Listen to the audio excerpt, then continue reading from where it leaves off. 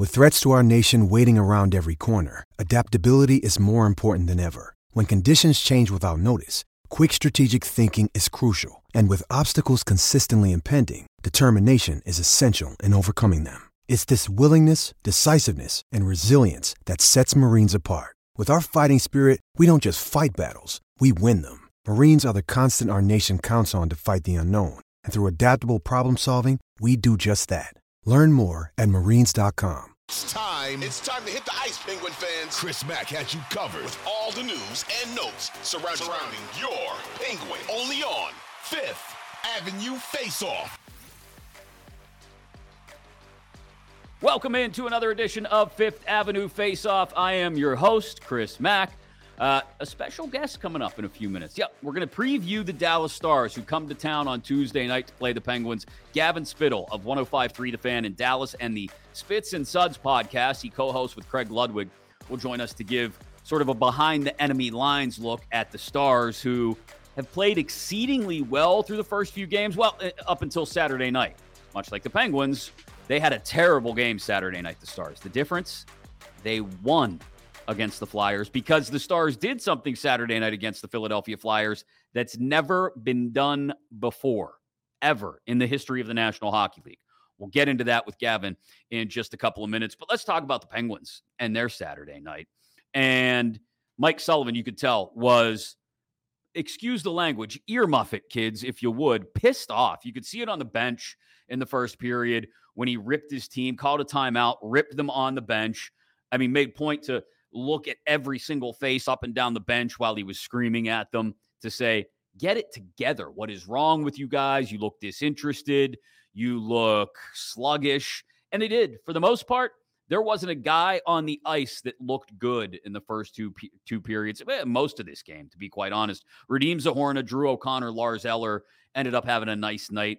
Statistically, they get one of the two goals. Finally, a bottom six goal. Finally. Thank you very much, guys. And it was Big Z, who's been calling for Big Z since really the beginning of the preseason and has two thumbs. This guy, good to see him getting an opportunity with Eller and O'Connor and looking good in doing so. I said it way back a month ago, even before that, at the beginning of training camp. Zohorna looks much faster than he has at any point at the NHL level before, and he's still got the size. So that's good. A step or two more in quickness with that size really makes things happen, as you saw Saturday night. But that was the lone bright spot, was that third line. The fourth line still looked bad. The top two forward lines, top six, they weren't producing. The power play is still just sort of, as I saw Josh Yohe put it in The Athletic over the weekend, playing Frisbee in the park, right? Just tossing it around the outside. Nobody's getting the puck on the net. The only other goal you got Saturday in St. Louis was Evgeny Malkin on a breakaway fresh out of the box. Angry Malkin proving to be, for the most part, better than the angry Malkin we've seen in the past, because angry Malkin in the past has taken dumb penalties. Was not a dumb penalty he got hit with on Saturday night in St. Louis. In fact, it was a questionable call, I think. They ended up killing the penalty. That's great. But their power play, when they got chances, didn't do anything. And this power play continues to struggle to find a rhythm. So Mike Sullivan, when asked Saturday night after the game what he was going to do to fix everything, and they're 2-3 now, and all 5 games, mind you, to this point, have been played against teams that either didn't make the playoffs last year and or aren't expected to make the playoffs this year and or borderline cases, okay? So they need to make the most of these first 11 games when 9 of them are against teams that are borderline playoff teams at best. At best. Most of these teams, the 9 out of 11 they have to start the year that aren't Dallas and Colorado, are teams they should beat if they play well. And they're missing out on these chances to stack up points. The problem then is the second 11 games, and I didn't just cherry pick that number, the second 11 games, other than one against Columbus, I think, and maybe another soft one in that 11, they've got big-time opponents when you look at the schedule in the second 11 games. And if they haven't stacked points in the first month of the season, they're going to be in trouble early on. If we look up come December 1st and this team is struggling to keep pace with what is going to be a stacked field in the Eastern Conference, they'll have nobody to blame but themselves. And they've got an opportunity Tuesday night against the Stars, I think, to actually use the increased speed that they have now to their advantage, because Dallas may want to play that kind of game. I'll be honest. Dallas, a bigger team, an inch taller, 10 pounds heavier on average across the roster than the Penguins. That being said, they like to skate. They can skate really well. A lot of skill. Hintz, Robertson, Dadonov, Duchesne, Seguin, Marchment, all of them. They can skate. Heiskanen, Hakanpää, guys all over the roster for the Stars can skate and burn you with their speed. That being said, it feels like the Pens, I don't want to say they need to open it up, because they played a little chickens with their head cut off-ish on Saturday, and it did not work out.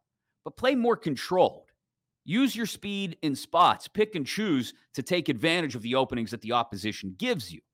And if those opportunities only come on the power play, you better capitalize on them. A change made by Mike Sullivan at practice on Monday, taking Rickard Rakell off the top power play, putting Brian Rust up there.